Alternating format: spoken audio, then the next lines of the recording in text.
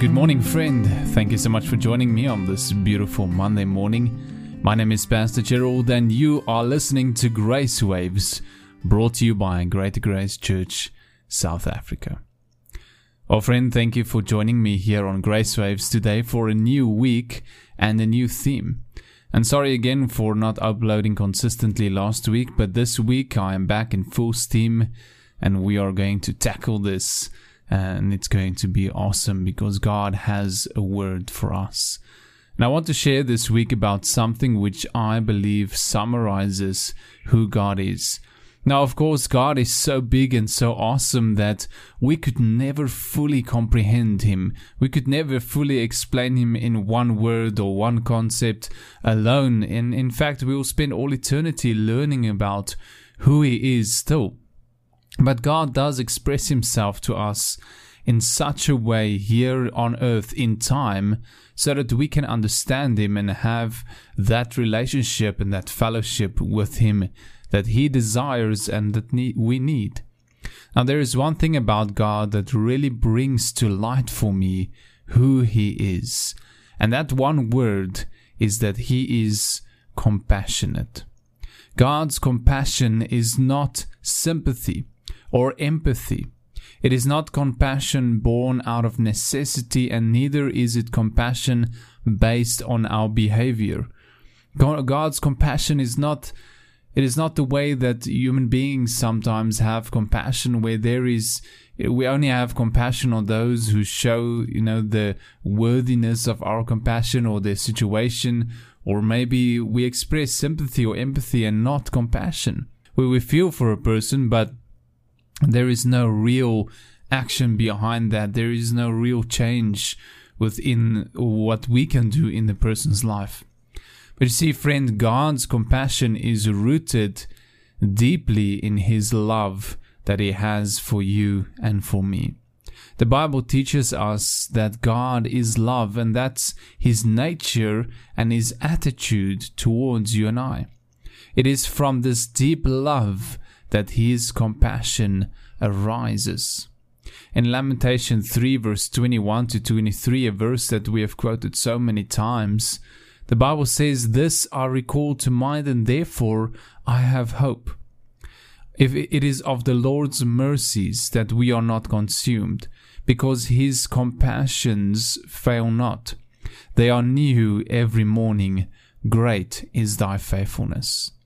Now, friend, if ever you have need of hope, if ever you feel like you are hopeless, I want you to remember this thing about God. Just like Jeremiah here remembered the hope that he has because of the Lord's compassion. That is what gave him hope, to know that God's compassions are new every morning, that this is God's heart towards him. And that is what gave him hope. And whenever you feel hopeless, whenever you feel like there is just no end to your situation or to the troubles you find yourself in, when the fire is just too warm, if the storm is raging so high, just remember that God is compassionate. That is who He is, and that is the way He thinks about you.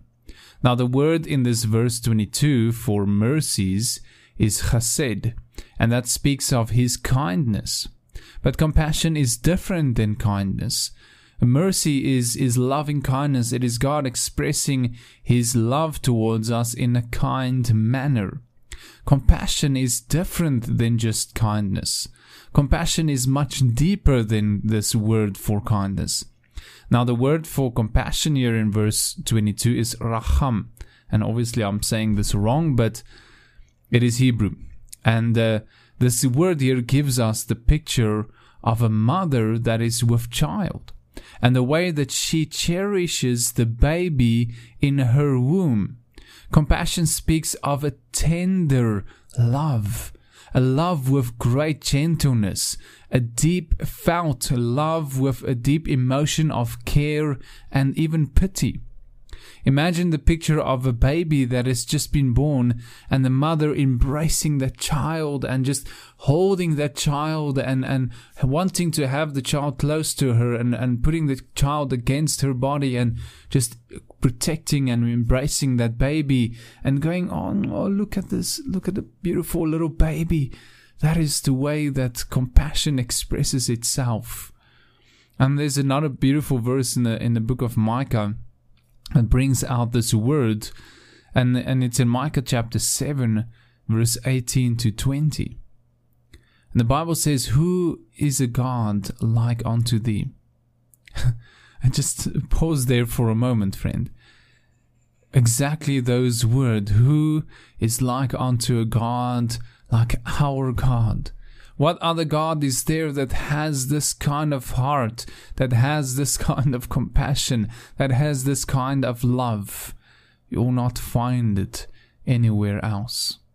But who is God like unto thee, that pardons iniquity and passes by the transgression of the remnant of his heritage?